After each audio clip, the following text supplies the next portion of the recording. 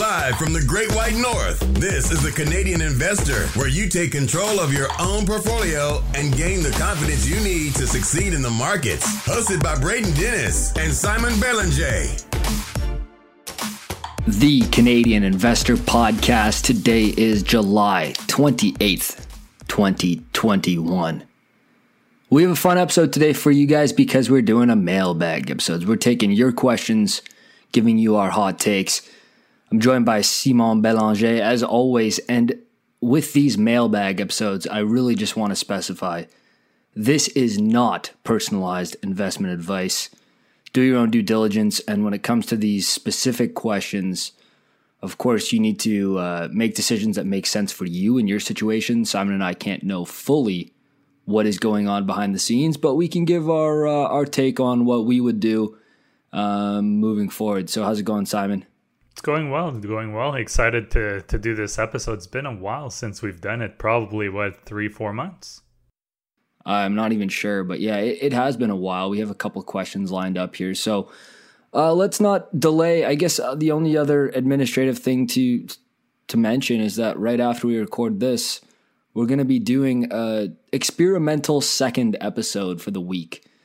The second episode of the week will be on top of our usual programming. We're going to talk about more news, more earnings stuff. With earnings season in full swing right now, we figure it's a good time to try to test it out. But the Monday release will continue, which is, more of the same investing concepts, specific companies, deep dives, and whatever Simon and I feel like talking about. So, all right, let's get right into it. We have Marco up first, and let's roll his question. Hi guys, like the podcast, just found out about it. Just have a couple questions for you.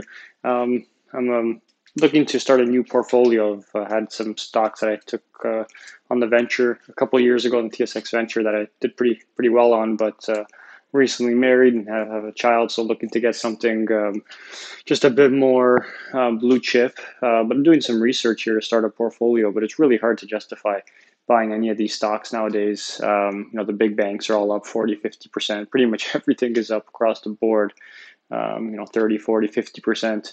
Having a tough time justifying buying at these record highs. What's your opinion? Is it a good idea to hold some cash and just wait for a correction and buy? Or, I guess nobody has a crystal ball, but what do you suggest to start a new portfolio? Would you do that right now, or would you hoard cash and wait? Thank you. So Marco, that's a great question. It's always hard to buy at all-time highs. So that's the first thing you need to kind of wrap your head around. There's no way around it. You can't help but think when you buy at an all-time high, it's human psychology that you always have that feeling, it's an all-time high. It could just go down at that point. But oftentimes, these all-time highs will just be followed later on by another all-time high. So I pulled some data, just some random data, to give you a bit of a sense of what I'm talking about. The S&P 500 saw more than 30 new all-time highs in the year 2013, 2014, 2017, 2019, 2020, and of course 2021. I believe we're at 40 so far this year, so we're well above that pace. The reason I mentioned this is to show you that there can always be a future all-time high, even if we're at a current all-time high. I'm talking here about the broad market, of course. For specific company, valuation and future growth will have a big impact on whether a company can keep growing, even though it may reach a recent high. If you hold cash, you won't be getting any returns while you're holding cash, and I know Braden will talk about that a bit later. And yes, it's great to have some ammo as cash, but if there's a pullback, you can still make a case that there could be a significant pullback right now, this year, in the past year, for example, and there still hasn't been. So the risk of holding cash is that you're slowly losing purchasing power. And a lot of people think holding cash is very safe. Personally, I tend to disagree with that because the fact that you're losing purchasing power is a risk in itself. So if you put money in at regular intervals by doing dollar cost average or DCA, you essentially remove the guessing game from it, and you'll buy at the highs, the lows, and anywhere in between.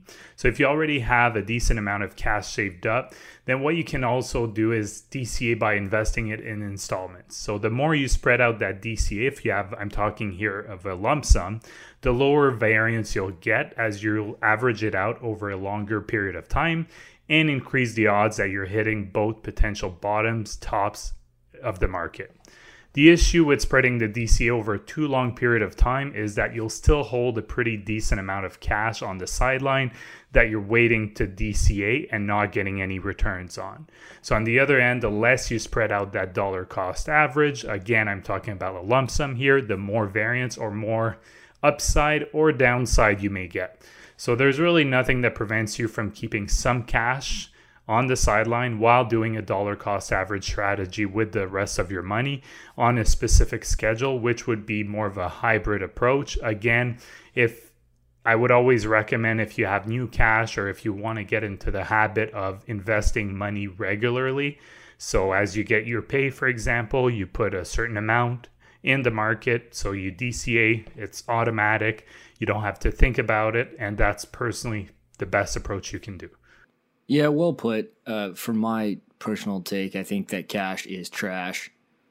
Now, that's a, easy thing to say, cash is trash. It kind of rhymes. But you know what? Keeping cash as an emergency fund or saving cash for a specific thing you're saving up for, like a house, or a small portion of your portfolio is cash that you can jump on opportunities, that's all fine. And I keep a very conservative emergency fund when it comes to cash because that's how I sleep better at night. But that's just me. Now, in terms of not wanting to invest because of all-time highs, that's a completely different story. Waiting for the stock market to crash is a loser's game. Simon just mentioned that there's already been 40 new all-time highs this year. That means that there's also been lots of volatility, and it's been impossible to predict if you're getting 40 new peaks throughout the year. So what happens when the market does crash, like March of 2020? People are too scared to invest. They've been waiting, and then they go, oh no, CNBC told me that it's a nightmare out there and I shouldn't be investing in stocks. So investing at all-time highs shouldn't be some terrible thing. If the stock market didn't continue to reach new highs, then what on earth are we doing investing in securities? The broader stock market has continued to climb to new highs for the last few hundred years, with lots of volatility along the way. So I hate the term all-time highs, referring to it as some sort of negative. At the end of the day, we are bottom-up investors. We're looking for great companies to hold for a really long time, and we're not really concerned about the macro environment when it comes to the broader market. So given that, buy good companies, try not to overpay, and hold them for a long time, and then do what Simon's saying, a dollar cost average over time. Great question, Marco. Let's move on. We got Joshua. He's got a question about buying a house. Hi there, guys. My name is Josh, and I'm from Hamilton, Ontario. My girlfriend and I, we just began listening to your podcast about a month ago, and we have thoroughly enjoyed it. Since then, we have put our money into some of Vanguard ETFs, a tech ETF, and a S&P 500 ETF, all based on kind of like recommendation you guys have given. And we've also put them in a handful of stocks based on sectors that we really like and your recommendations and what we know. We just kind of want to know what your recommendations are for long-term, not so much long-term growth, but our goal is ultimately to put a down payment on a house. So do you suggest we kind of leave what we have right now, and when that down payment comes, we sell everything to put to make that down payment? We just kind of want to know some suggestions for a big purchase like that, because that will be the biggest purchase of our lives up until that point. So we want to know kind of what the best avenue would be. We appreciate all your help, and we will continue listening. Well, that's a great question, Joshua, and I think that's a question that a lot of people will be struggling with that are looking to purchase a house, because on the one hand, you're seeing the housing market. I'm speaking broadly in Canada, but I know in Ottawa and I think in Toronto as well, you're seeing the housing markets go to, just like we just mentioned, all-time highs, and you want to put a down payment towards a house. But if you just keep saving that money and putting it in a savings account, you may be swimming against the tide and have a really hard time to get enough of a down payment to buy your home. So it's definitely a nuanced answer that I'll give, and I know Braden will talk about the first-time home buyers program as well. He wanted to mention that. So for me, without knowing your full situation, as a general rule, the wisdom when it comes to that is you don't want to be investing money in the stock market that you'll need in the near term. What you're defining at near term may vary from, people to people, but say you're looking to need that money within a year or two. Even some people that are more on the conservative side would say that you shouldn't invest money that you would need in the next 5 years. The problem with keeping money in the stock market with the purpose of wanting to withdraw it and using it as a down payment is that if the market drops like last March, 40, 30%, whatever it is, and you find a house that you really want and you need the money for a down payment, well, you'll be forced to sell at a potential loss, obviously, depending at what price you bought it. If you keep the money in a savings account, on the other hand, you'll probably get about 1% on your money. You'll be losing money when it comes to purchasing power. So this means that you're trading potential returns for safety if you're choosing a savings account and for capital preservation. But the safety you're getting, like I said, means that you won't be keeping up with inflation. So if your $100 in purchasing power today is guaranteed to be worth $95 in purchasing power next year, again, is it really safe? I kind of come back to that notion from the first questions we had. In the end, you'll need to really make a decision on what works best for you while understanding the pros and cons of each option. Something you could do is to keep a portion in a savings account and then a portion invested. Therefore, you're kind of hedging safety versus potential return. But again, this is not without risk, this approach. All that to say, there's not an easy answer. I think you'll have to look at your own situation and just understand the type of risk you're willing to take versus the kind of safety of putting the money in a savings account. Yeah, well put. Josh, thanks for the kind words, by the way. We're really glad you like the podcast. The only problem with this question is I didn't hear the time frame for when you're looking to purchase the house. So it's really hard for Simon and I to give some real clear direction on what we would do in this situation. But let's say it's more than 3 years. You can dabble with their ETFs and the stocks you mentioned, and do it in an RSP because you can take advantage of that first-time home buyers, which allows you to withdraw on your RSP up to $35,000 for buying your first home, which you will have to pay back over 15 years, I believe is the number. Simon, is it 15 sounds years? about right. I think it's 15. I don't have it in front of me, but sounds about right.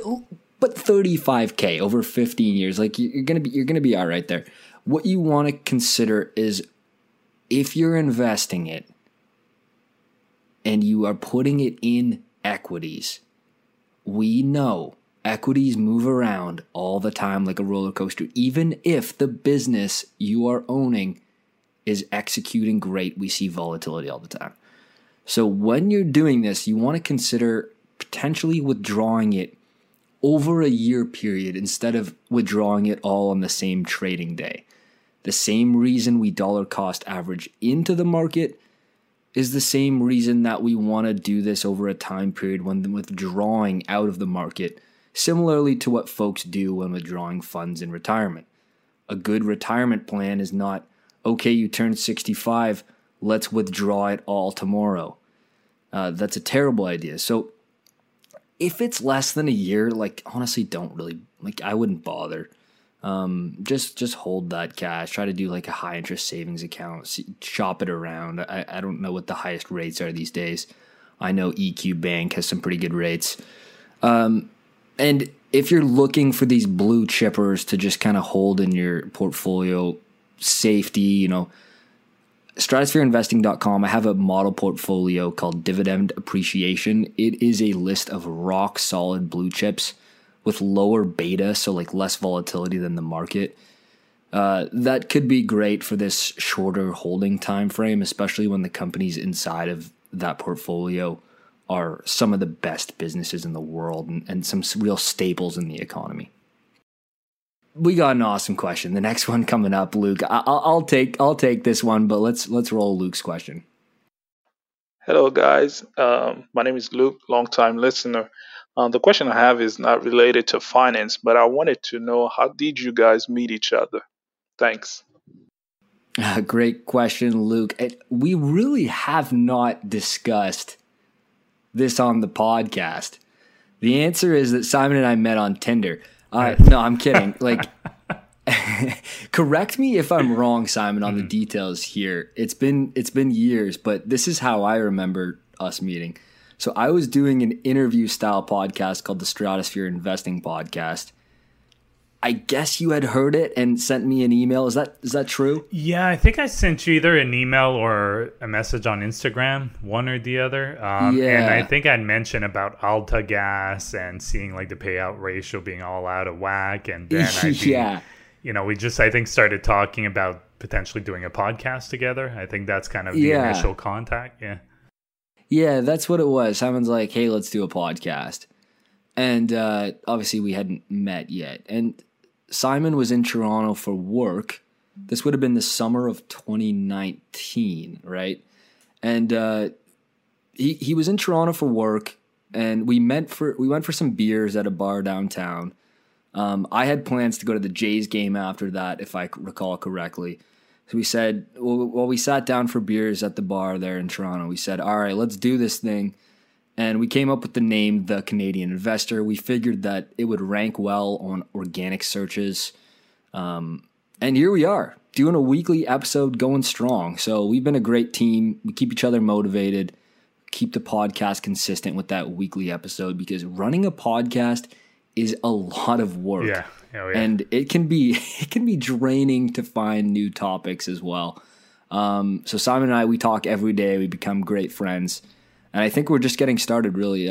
We have big plans for this podcast and other projects in the future. Yeah, exactly. And I think being two really helps because, we're dividing the work kind of as much as we can.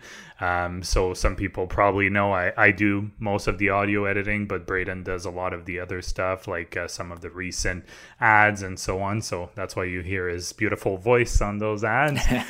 But it does help, because if not, I think it would almost be a full-time job just to do that. And it would too. Like, Simon doesn't even know this. Like, I'm being super candid here. Simon literally has no idea about this, but I have thought about, calling it quits on this thing multiple times, because right when it's like, that weekly episode, you have to really be on your game all the time, and it can be mentally kind of difficult, especially when you start to get bigger and you have people not like what you said about a certain company. And at the end of the day, it's our podcast. We can say and do whatever we want. So I'm really glad we're doing it, and I think it's just getting bigger from here. So yeah, and thanks for listening. I'm glad we both stuck with it. Yeah, because especially with the pandemic too, like just at times it wasn't easy, just generally speaking, right? Like just being stuck at home and stuff. So we do appreciate all the nice messages we get, and the feedback, as long as it's constructive. Not everyone is, but I would say 99.9% of people are. Literally 99% of people are the best. Like, our fans are super nice and really, really awesome. Especially like just going back on that point, right? You're like, it's hard to do it, especially when you're at home.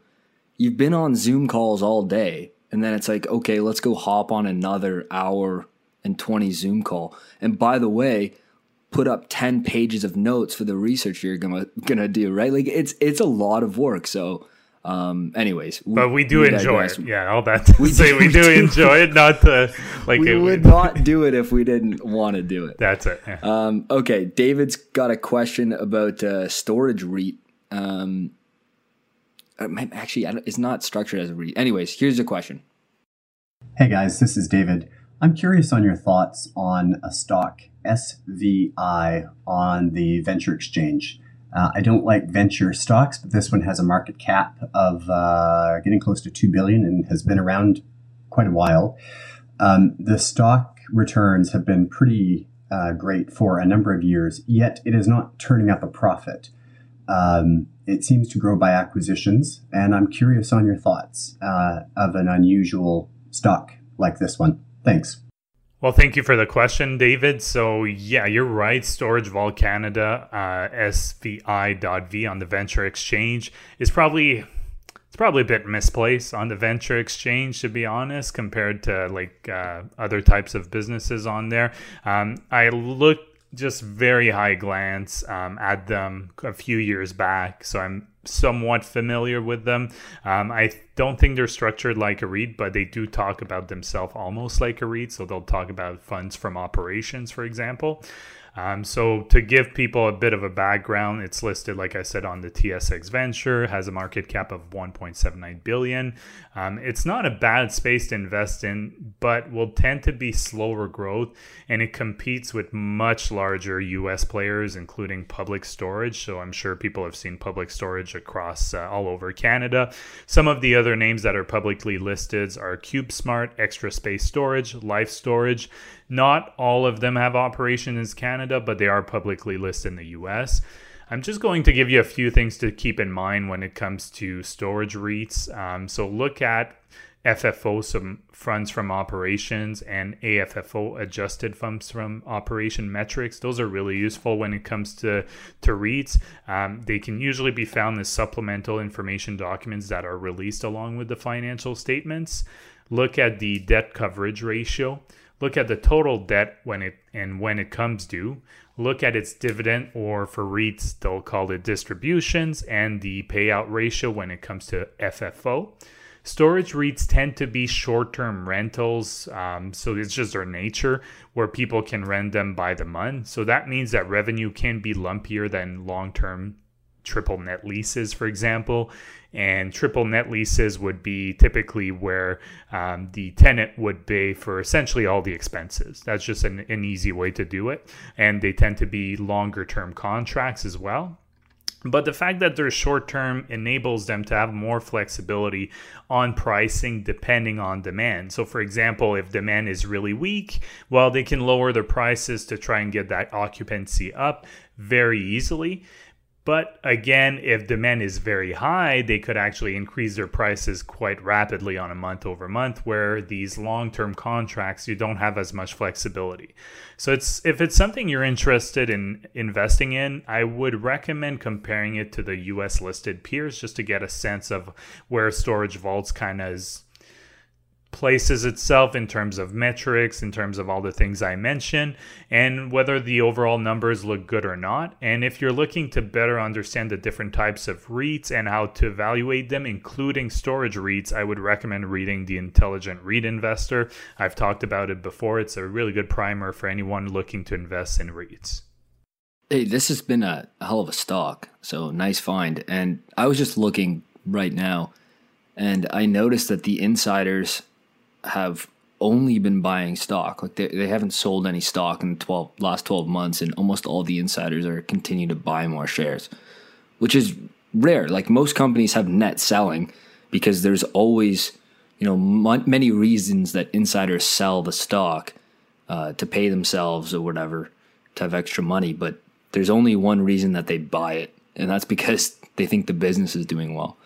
So I do like investing in roll-up strategies. I don't think that's a secret around here. Roll-up strategies like a grow by acquisition if the market is really fragmented. And what I mean by fragmented is that there's lots of private, family-owned storage companies that they could roll up into this larger holdco. So right when I heard storage vaults, I thought this has got to be pretty fragmented. There's all kinds of privately owned, family-owned vaults you can roll up into this holdco. So when you invest in these roll-ups, you are giving your full faith in the capital allocation ability of the management team. There is no more important type of company to study the people who run it than a roll-up company. So listen to the conference calls, do some digging. The successful roll-up strategies have been executed by amazing capital allocators who are obsessed with creating shareholder value, like Mark Leonard of Constellation Software.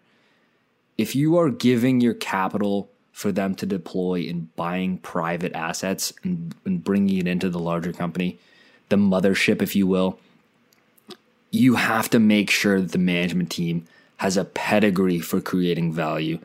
And if you do, you can find a winner. I mean, look, there's been some amazing capital allocation stories of giving your capital to a world-class allocator to create value for you. I mean, come on, look at Berkshire Hathaway. This is literally the definition of giving your keys to Warren Buffett to let him drive the ship for you. And it's been a great strategy for a lot of investors who find these winners, but you got to make sure you're investing with someone that you trust and that can demonstrate that they have the ability to not only deploy your capital efficiently, but at high rates of return for a long time. Okay, we got a question about Japanese stocks from Angelo. Let's roll that one. Hey, Braden. Hey, Simone. My name is Angelo. I'm from British Columbia. I've been a long-time listener and first-time question to the show. My question is concerning about OTC stocks. Since Warren Buffett had placed investments in Japan, I've been watching the Japanese economy, and I see quite a number of companies out there that are trading very cheap to their value. One in particular, Itochi Corporation, ticker symbol ITOCY, is a stock I would love to own, but my question is, what kind of restrictions are we faced when owning this type of a stock in our TFSA and RRSP accounts? Would love to be like Buffett and get in on the Japanese market, but I also don't want to see any punishments. So if you can help me on that, that'd be great. Thanks, and keep up the good work. Thank you for the question, Angela. I think it's a great question. I can see why you'd be looking at Japanese stocks, seeing how Warren Buffett has made some acquisitions or investments in Japan recently. So it gets a little tricky when it comes to holding foreign stocks in a TFSA or RSP. So I'll add a couple of links to the description that should help you. So the first thing that you'll need to understand is your stocks that are eligible for the TFSA and RSP have to be listed on designated exchanges. So that is the language directly from the Canada Revenue Agency. So if you determine that it's not listed on a designated exchange, then you'd have to hold it in a non-registered account, also known as a taxable account. So it can get a bit tricky for the stock in particular, ITOCY ticker. I mean, I'm not 100% sure, I'll be honest, but with the two links, you'll see all the designated stock exchanges as well as how it's considered for the TFSA and RSP, so registered accounts in Canada. But like we mentioned before, because we've had this question about Tencent, is whether Tencent is eligible because it trades OTC.